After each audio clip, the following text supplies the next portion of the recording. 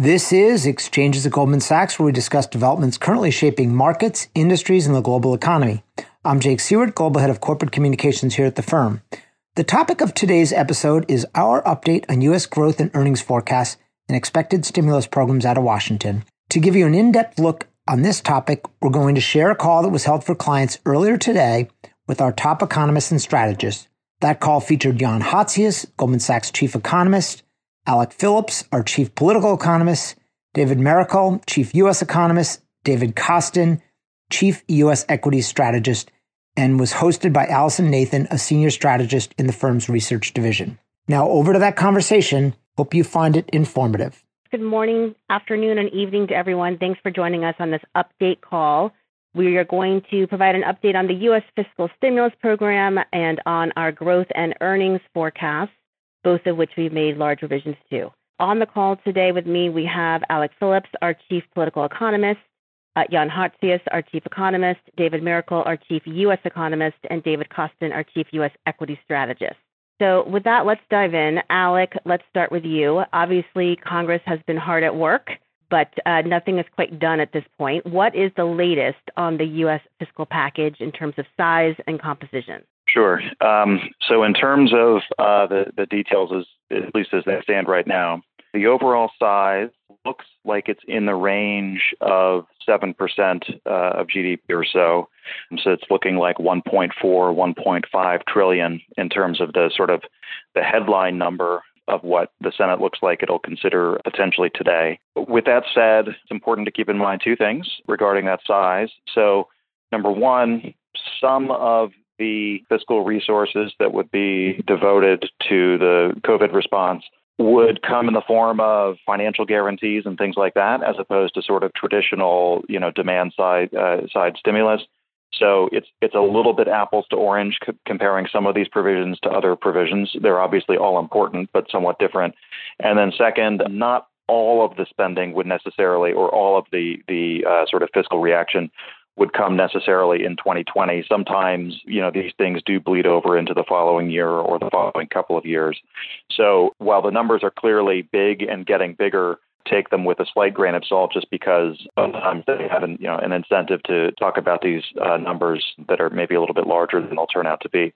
As far as the composition, it is similar to what we and others were looking at late last week, but some things have been added.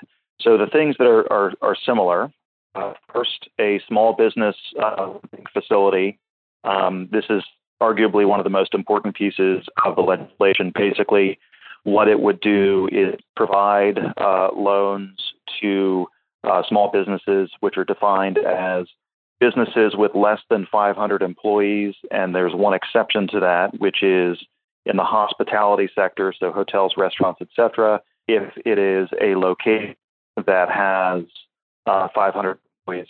Those loans would go through the banking system, be guaranteed by the Small Business Administration, 100% federal guarantee, and they would be given in the size proportional to business, specifically 2.5 months of payroll expense and wages plus benefits would be the maximum loan size under this program. Once the businesses have these loans, they would be eligible for loan forgiveness, so they wouldn't have to pay back the loan proceeds if they have spent the entire amount on payroll, mortgage, interest, rent, or utilities. So if they spend it, they have to pay it back. If they spend it on that, they do not have to pay back the portion of spent on those things. Otherwise, the rate would be around 7%. So that whole program is worth around $300 billion. It's similar to what was being discussed last week, but it's changed a little bit. The thing that's new related to business lending and what industries, this is airlines, air cargo, and aerospace specifically, would be getting $75 billion across the three of them. So it's 50 for airlines, 8 for air cargo, 17 for aerospace in loans and loan guarantees through the Treasury, potentially with Fed involvement. And in return for that, we have to follow a number of rules around employee retention and so on. In addition, and this is the particularly new part, there's another $425 billion that would be given to the Treasury's Exchange Stabilization Fund. The ESF would then provide capital for a number of facilities. That is still somewhat controversial, not so much around the concept, but around the details. And so specifically, the problems that some congressional Democrats have is around the open-ended nature of the Treasury's authority. So they can essentially do more or less whatever they want with this money, because the Exchange Stabilization Fund, where this money would be going, has essentially been around for almost 100 years. It's something that the Treasury has broad authority over. They always have. And so there's some concern about trying to limit what the Treasury can do with this money. And then beyond that, there's also a number of questions around what constraints would be put on the companies receiving funding, specifically the airlines and the ones receiving the more direct assistance around employee retention, executive compensation, buybacks, and so on. So I would say overall, it seems fairly likely to us that this kind of facility will be included. What's less clear is what constraints will be put on the companies that are actually borrowing. One other thing to note on that facility, when the Fed made their announcement this morning, they announced that they would be providing these credit facilities for primary corporate credit and then also secondary market corporate credit. But there was no announcement regarding municipal debt. In addition to the corporate credit facilities that the legislation in the Senate would create, the Senate legislation would also allow for purchases of state and local obligations as well. And so that is one big difference that the legislation would make, in addition to just the much more substantial amount of resources. Beyond that, the other two things I'll just mention. One is tax relief for individuals. So this would come, I think, as most people are aware, through a tax rebate, $1,200 per adult, with an income limitation of $75,000 for individuals, $150,000 for couples. And then the other piece is unemployment compensation. And so there, the bill would essentially add to the amount that every unemployed worker gets every week. So instead of getting half their wages roughly, which is the standard benefit, they would be getting half their wages plus another $600 per week. That's probably just on its own going to cost, in the tens of billions, if not more than that. So that is also a pretty substantial benefit to individuals. And then finally, the other questions are around where there are omissions in the Senate bill that some Democrats would like to see. So the main omissions at this point, one is aid to state and local governments. The original Phase 2 bill that has already passed and become law had about, we would estimate, $50 billion or so of aid to states through the Medicaid program. This bill doesn't have anything in addition to that. Democrats are likely to push for some additional fiscal aid to states, and my guess is that they will end up getting it. And then the other question is around spending on the healthcare sector itself. The bill does have additional resources to the healthcare sector, essentially for hospitals dealing with all of this. It looks likely that there will be additional federal spending for the healthcare sector and probably other federal spending on top of what's already in this bill. So if you take those things, add it to what seems to already be there, you're getting to numbers that are more like 1.5, 1.6 trillion at least. So maybe I'll stop there in terms of the details. Okay, great. Thank you so much, Alec. We're going to move to David Miracle. We made some pretty large downward revisions in our U.S. growth forecast. David, can you talk us through that forecast revision? What's behind it? Yeah, thanks, Allison. So last Friday, we marked down our U.S. growth forecast to a quarterly annualized pace of -6 in Q1, a -24 in Q2, +12 in Q3, and +10 in Q4. That would leave full year growth for 2020 at -3.8% on an annual average basis. This would be a truly historic decline. That Q2 number is 2.5 times the worst number we have seen in a quarter in the modern history of the U.S. national accounts. We get to these numbers by estimating the likely hit through 3 channels. First, a reduction in the type of services consumption that require face-to-face interaction. Second, a reduction in building activity. And then third, a reduction in manufacturing due to reduced demand for goods, supply chain disruptions, and plant closures due to worker fears of the virus, which we've already seen take place at the automakers. We've calibrated these effects using very timely high-frequency indicators, which we've been sending out every Monday and Wednesday, as well as a compilation of anecdotal data from press reports. We estimate that these effects sum to a nearly 10% reduction in the level of GDP by April. We assume a gradual normalization from there, with the virus drag fading by about 10% each month. That view reflects a combination of people learning to adjust and possible medical advances without taking a strong view on exactly when a breakthrough might occur. These assumptions imply a negative 24% annualized growth pace in Q2, and because that number is so huge, even the slow normalization we pencil in implies big quarter-on-quarter growth rates in the back half of the year. These downgrades to our growth forecasts imply a major deterioration in the labor market. This appears to be happening very, very quickly. Last week, we aggregated dozens of news stories from state-level jobless claims reports, and they reveal a huge and historic surge in layoffs over the last week.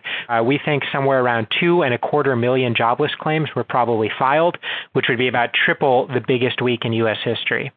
Those numbers will come out Thursday. That will probably be the key U.S. data point for the week. In terms of the unemployment rate path, we expect it to eventually peak about 5.5 percentage points higher at around 9%. That is somewhat more than the usual empirical relationship between GDP and unemployment would imply, but we think that makes sense in these exceptional circumstances because the GDP hit is likely to occur disproportionately in labor-intensive industries that employ many low-wage workers, and because businesses like restaurants and retail stores are facing an extremely abrupt disruption of cash flow that will force them to lay people off. That's all for me. Okay, great. Let's leave it at that for David. Apologies, we're having some technical difficulties with Jan joining the call right now. We're going to go straight to David Kostin, who's also made a very large downward revision to earnings forecasts for this year. David, can you please walk us through that? The third cut is the hardest or something like that, most painful? Would be great to hear what's driving your view. Well, the music aficionados say usually the first cut is the deepest, but the report we wrote on Friday, following on with David Mericle's comment about the big GDP revisions, we've also lowered our S&P 500 earnings for the third time in a month. We're now looking for a 33% decline for earnings in 2020 compared with 2019. It's a very significant decline, and it relates to the swiftness with which the economy has been deteriorating, which is why we've had these three different cuts. I had a couple of exhibits that I thought would be helpful to show in the context of this. The first is page number, it's slide 7, which is the volatility in the market. This is the U.S. equity market, realized 1 month volatility going back for 30 years. And you can see the concept that we are at extraordinary peak going back to 30 years. You've only seen this previously in the financial crisis at the end of 2008. So the idea of daily moves that have been typically averaging 6% for the month of March is just extreme, and it is, I think, illustrative of the fact that the information flow is still disjointed as to what's actually happening as more and more states have shelter in place and various other municipal and civil limitations on people moving around. And so on the following slide actually shows the path of the U.S. stock market as we envision it this year, which is we're already down 32% in a month. The idea of the market troughing sometime in the latter part of the second quarter. We'll get to some reasons why that is the case in a minute. But ultimately, the economy does rebound in terms of economic activity, a large part of which relates to the stimulus that Alec just spoke about, which is almost 7% of the U.S. economy coming through. And so that is a one big reason for that. But the idea on the following slide shows the path of overall EPS or earnings per share growth for the S&P 500. And it's one of the reasons why the market is likely to go lower. And that is to say that the companies will not be reporting their results for another month. So most of the companies will report concentrated between April the 20th and roughly May the 2nd. So that narrow period of time when most companies report results. Of course, some companies will be reporting sooner than that, but the dominant part, almost 2/3 of the market cap, is reporting in that period of time. And there's an absence of real information. They're going to be reporting their first quarter results, but ultimately it's the second quarter that is, I think, the worst, the nadir of the economic environment, as you heard from David, and also from an earnings perspective. But ultimately, we do get back later this year in terms of the growth by the fourth quarter. So the reasons for the U.S. stock market to be going lower before it goes higher in part relates to this exhibit where the consensus expectations still have to come down for investors to be some confidence as to what the earnings that they're paying for are likely to be. That's the first issue. The second issue was the idea of positioning of U.S. portfolio managers. If we look at the mutual funds and the hedge funds and the international investors and the retail investors and the pension funds and all the different ownership categories in the U.S. equity market, we can see from the positioning relative to how their ranges that they've typically have exposed, they were at the peak level, almost 2 standard deviations above average at the end of February. And as of last Friday evening, they were around 1.5 standard deviations, having reduced their holdings, reducing their positions. But importantly, as we see in the troughs over the past decade, other points in time when the market has hit a bottom, the sentiment has been particularly negative to the tune of 2.5 to 3 standard deviations. So our conclusion of this is that there's still more selling pressure likely to happen. We see that in the prime brokerage data of colleagues in the areas at Goldman Sachs, where they have come down, but not necessarily as much. The degrossing has taken place. So we have the economic activity we're expecting to get better. We're expecting this still more selling pressure to take place, and ultimately will depend on a cresting of the number of new cases that are being diagnosed or recognized from the testing. So those are sort of 3 metrics that we would look for. In the absence of that, the market is likely to move downwards towards a level of about 2,000. The market currently around 2,300 or 2,275 today, likely to move towards 2,000 level, but ultimately rising back as investors begin to focus on the 2021 profit outlook. And so for last year with $165, this year about $110, so down almost 33%, but rallying back very significantly for next year at about $170, which is up almost 55%. And that is consistent with some of the experiences in a bear market, an event-driven bear market, which we're currently having, clearly event-driven by the virus. You absolutely get very sharp declines and then pretty swift rebounds. So Allison, I'll stop there and we can go for questions. Yes, that'd be great. Let's go right to webcast questions at this point. David Miracle, many questions about the risks to our views, and in particular, how we think, the second half of the year will unfold. Can you give a little color on what we're assuming right now and what the risks are around that forecast? Sure. I would say in terms of when we kind of go back to normal and what that implies about the risk to our growth forecast, for now we've tried to take a relatively agnostic view on that by assuming that the virus drag fades gradually over time, that 10% of it drops off each month. I don't think of that as necessarily implying some big breakthrough in treatment or some major change in the virus itself. I think of that in part as adaptation and in part as kind of various gradual improvements on the medical side. Obviously, there's a lot of risk that potentially to the upside, if you did have some treatment breakthrough earlier, that eventually when the bounce back comes, it will look a lot more sudden and sharper than what we have in there, just given the massive magnitude of the pullback and the fact that if people are suddenly willing to go outside, go to restaurants, go to stores, and so on, a lot of businesses would reopen much more quickly than is typical in a recession. In terms of the downside risks, one thing that worries me is that we're now seeing workers being afraid to go to work at places like auto plants. If that becomes more broad-based in the U.S., I think that would imply some downside risk. And that's certainly something we could see. At the automakers, for example, workers have basically taken the view that hundreds of them touch the same parts on an assembly line. This is a dangerous environment to be in. We have made some allowance for that in our forecast, but not for sort of a true broad-based shutting down of, say, construction and manufacturing, because everyone is fearful of contracting the virus.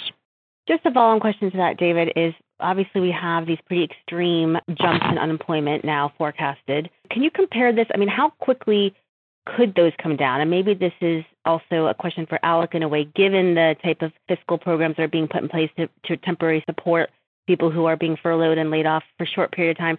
Can those numbers come back down quickly? Normally they don't. I mean, so there's a lot of questions about how this could evolve from a labor market perspective and then feed through to the economy.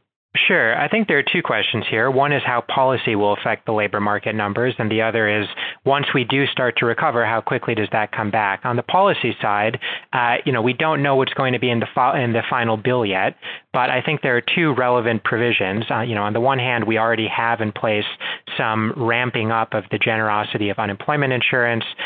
States are allowing more people to qualify for that. So if you're, say, a restaurant owner who wants to be able to rehire his workers when all of this is over and doesn't want to antagonize them too much, that higher replacement rate, that more generous unemployment insurance might make it a little bit easier for you to lay your workers off and essentially put them onto the put those costs onto the government's budget. On the other hand, it sounds like the bill will include some small business lending, which will require businesses not to lay off workers. So I think there are pressures in both directions. The first would encourage a higher unemployment rate. The second, a lower. It's hard to see at this point which one of those will be more effective, but I think policy will eventually play some role in just how much the unemployment rate rises. In terms of whether or not we would see a bounce back that is quicker than we've seen typically, I think the answer is probably yes. So historically, we've never seen the unemployment rate come down following a recession by more than 0.8 of a percentage point in a quarter. And that was in the early 80s when the recession was induced by a switch to very high interest rates and then suddenly a switch to very low. In more normal recessions, it takes even longer than that. What I think is different this time around is once people are suddenly willing to go outside, go to restaurants and so on, you probably should see a wave of hiring of, for example, waiters at businesses that had previously been shut down. So in terms of the rebound phase when it comes, I think we can be more optimistic than history would imply in terms of labor market recovery. One more question for you, David, which relates to, just to clarify that our forecasts do embed the magnitude of fiscal stimulus that's being currently discussed, as Alex said, in the 1.4 to 1.5 with lots of caveats, but that they do include that as well as these Fed actions. And, if there's anything incremental we would expect the Fed to do or think the Fed should be doing in this environment. Sure. So Alec talked about what the Fed had unveiled this morning. Our basic thought is that those actions are very helpful in terms of keeping the corporate debt market functional. We would expect the final bill to make more funds available for these facilities so that the Fed is able to operate at the size that it sees as necessary. In terms of your question about the fiscal stimulus, yes, that is included in our growth forecasts.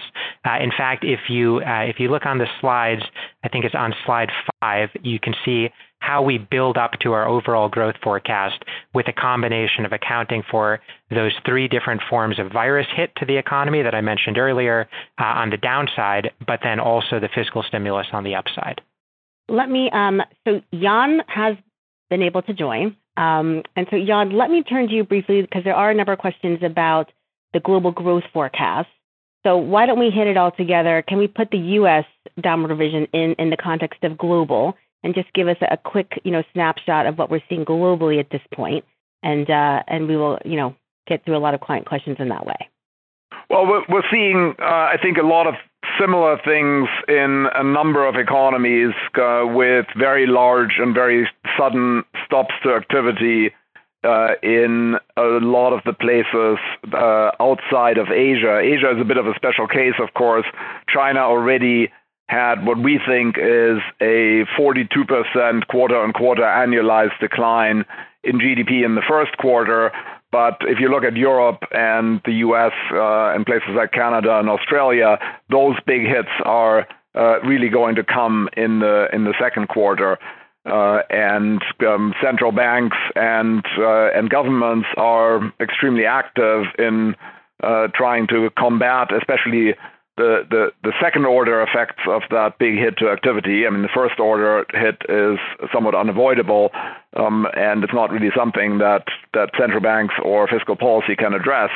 But we're seeing that pretty much everywhere. In terms of where we are now for global growth for 2020 as a whole, our forecast at the moment, the top-down forecast, is -1%, which would be a bit weaker than in the global financial crisis or the year following the global financial crisis when the GDP impact was most visible.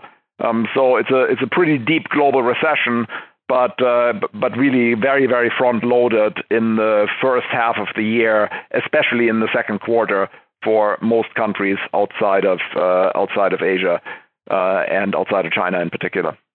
Okay, great. Let's turn, David Kostin, if you're still on. There are questions about that 3,200 year-end target.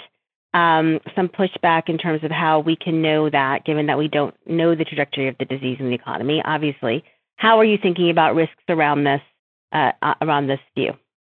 Okay, so just to clarify, it is 3,000 as a level for the S&P 500 at the end of 2020. And in part, at that time, the equity market, we expect, will be focused on the earnings prospects and the economic activity in 2021. And as you heard from David Mericle a minute ago and also from Jan, the view from Goldman Sachs research is that we have the economy as a result of some fiscal stimulus, a significant amount of fiscal stimulus, of course, pushing through the economy. That does increase activity for next year. And that is really the underlying force behind the idea of U.S. equity market recovering. Part number one. Point number two is the relative valuation of the equity market compared with fixed income alternatives still means that the risk premia for equities is extremely wide.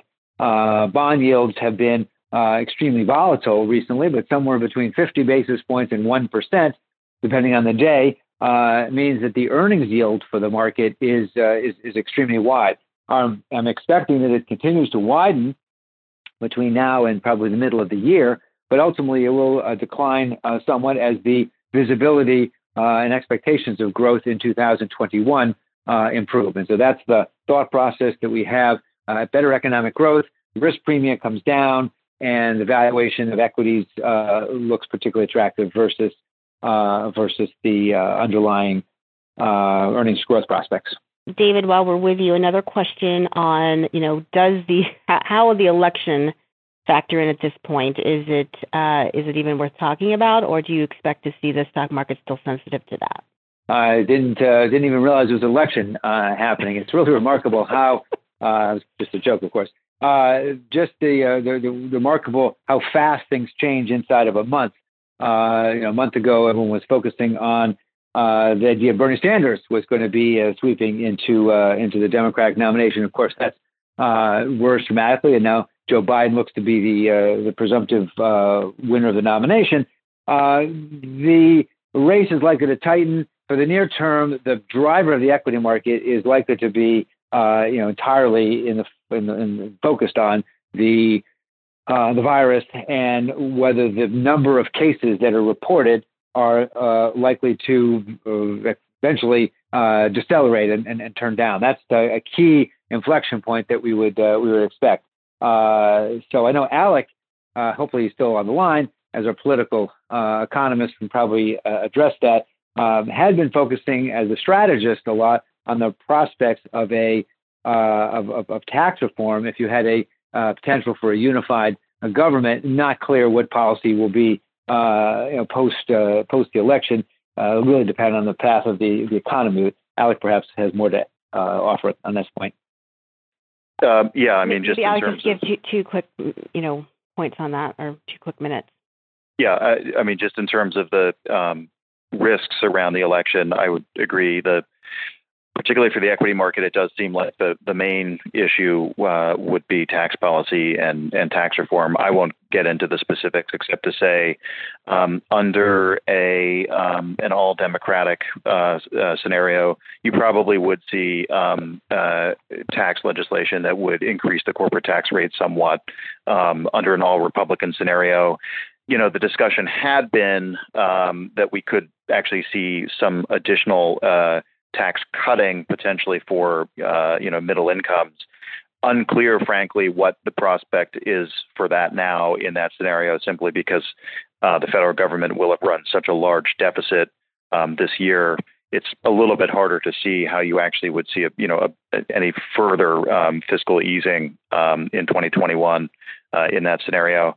And then, of course, there's the scenario where you have a divided government, and in that scenario, I think probably not very much happens, with the caveat that so much even of the post-election policy response now really depends on what happens with the economy over the course of the next several months, and how Congress and the administration, whichever administration, feel that they need to deal with, continuing the response to this in 2021. So ultimately, it feels like that's going to be as much of a factor even post-election as the election outcome will be. Okay, great. Maybe a question two-parter for two answers, one from Jan and one from David Kostin. Basically, there's just tons of questions about if this goes on, if we see massive mitigation measures continuing for 6 months or until we get a vaccine, what are we looking at from an economic perspective and from an equity market perspective? So really, what is the worst case scenario playing out here? What would that look like? Maybe turn to you, Jan, first on that. It would basically mean that there is no rebound, and you keep significant parts of the economy shut down in many places, since I would assume that this would apply in large parts of the global economy. And you would, I don't know if you would get additional negatives. Probably you'd get some additional negatives, because if this lasts for a long time, then the ability of the policymakers to kind of prevent or reduce second round effects becomes weaker, because resources get scarcer, and so you'd have to worry about significant negative multiplier effects on top of the shutdown. So it wouldn't just be the shutdown sectors that would be still shut down, but also other sectors where you then have kind of a dose of more Keynesian demand destruction on top of it. So yeah, it would be quite a negative scenario, obviously, though it wouldn't necessarily manifest itself in rates of contraction that are quite as high as what we're likely to see in the very short term. It's really more that you get a big contraction up front, and then you maybe get some additional, modest contraction on top of it, and that would that might not look quite as bad if you just focus on the sequential, but it'd actually be a really very severe outcome, very, very negative outcome. David Kostin, how would you be viewing markets at that point? Well, I think there's a couple of ways to think about that. First, I'm not an epidemiologist, but the idea of a risk would be potentially like the Spanish flu, a second round. You could have a situation where there's a hiatus in the middle of the year, and perhaps things are looking better there, and then you could have a second round, if you will, in the fall, which would be that would be not in our forecast and not an assumption we're making, but that would be a big negative, and so the equity market would not have the rebound that we're anticipating. Would be one. Again, qualifying my response of not being an epidemiologist, there is the idea of a herd immunity. At some point, everybody will have gotten this not will have, but might have gotten the disease, and therefore it's people can go back to their I won't say renormalize their behavior, and whether testing is more dramatic and therefore can isolate it. So those are some of the variables that I'm not really an expert to comment on. But from an equity perspective, if we think about what the earnings prospects are, we are expecting earnings to decline this year by 33% relative to a year ago, and then rebound dramatically by almost 55% to $170. So from $165 last year, $110 this year, and then $170 for next year. So clearly, if the virus is a drag on growth in the country for the coming year into 2021, would have far less earnings, and therefore the market value, market levels would be much less. That is again the assumption we're making is that there is some improvement. I just emphasize that I think it would be an extremely negative outcome And while we're not epidemiologists, so it does seem that is, quite an extreme scenario to have the same kinds of shutdowns lasting for such a long period of time. So that certainly wouldn't be our baseline, despite the fact that we recognize there are, some clear downside risks to the idea that over the next few months we'll get our arms around this. We do recognize this, but this is a somewhat extreme alternative in my view. The question was for David Miracle, what all of this means for the path of U.S. inflation. Thanks, Allison. It's a tricky one because it's hard enough to size the size of the hit to supply and the size of the hit to demand, but ultimately the impact on inflation should depend a bit on the ratio of those two things. I think in the near term, we're very likely to see price declines on things like hotel stays and airlines, which we're already seeing. We've compiled a tracker of high-frequency price data, which we include in our update of high-frequency economic indicators every Monday and Wednesday. And I think, by the time you get the March inflation data, you'll probably see some early signs of that. Down the road, our best guess is that this proves to be disinflationary. We base that assumption on what we've observed in other countries that have had similar larger shutdowns, but before the U.S. has had them.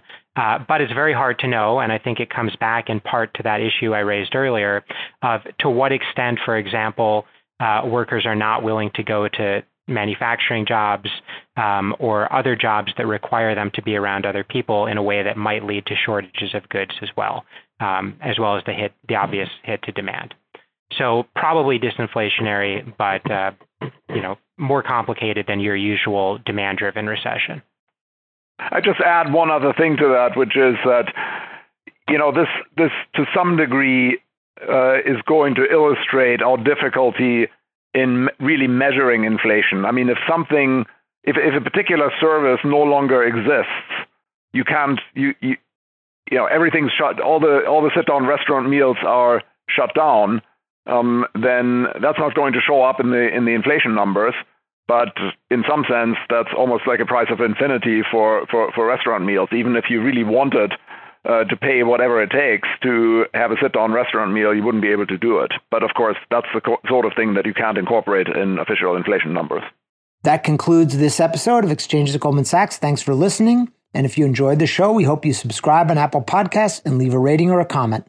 And tune in for our weekly markets update Friday morning, where leaders across the firm provide a quick take on markets and what's driving the latest volatility. This podcast was recorded on Monday, March 23rd, 2020.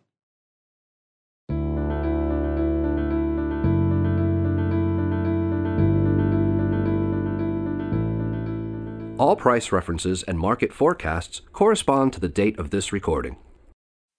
This podcast should not be copied, distributed, published, or reproduced in whole or in part. The information contained in this podcast does not constitute research or a recommendation from any Goldman Sachs entity to the listener. Neither Goldman Sachs nor any of its affiliates makes any representation or warranty as to the accuracy or completeness of the statements or any information contained in this podcast, and any liability therefore, including in respect of direct, indirect, or consequential loss or damage, is expressly disclaimed. The views expressed in this podcast are not necessarily those of Goldman Sachs, and Goldman Sachs is not providing any financial, economic, legal, accounting, or tax advice or recommendations in this podcast. In addition, the receipt of this podcast by any listener is not to be taken as constituting the giving of investment advice by Goldman Sachs to that listener, nor to constitute such person a client of any Goldman Sachs entity.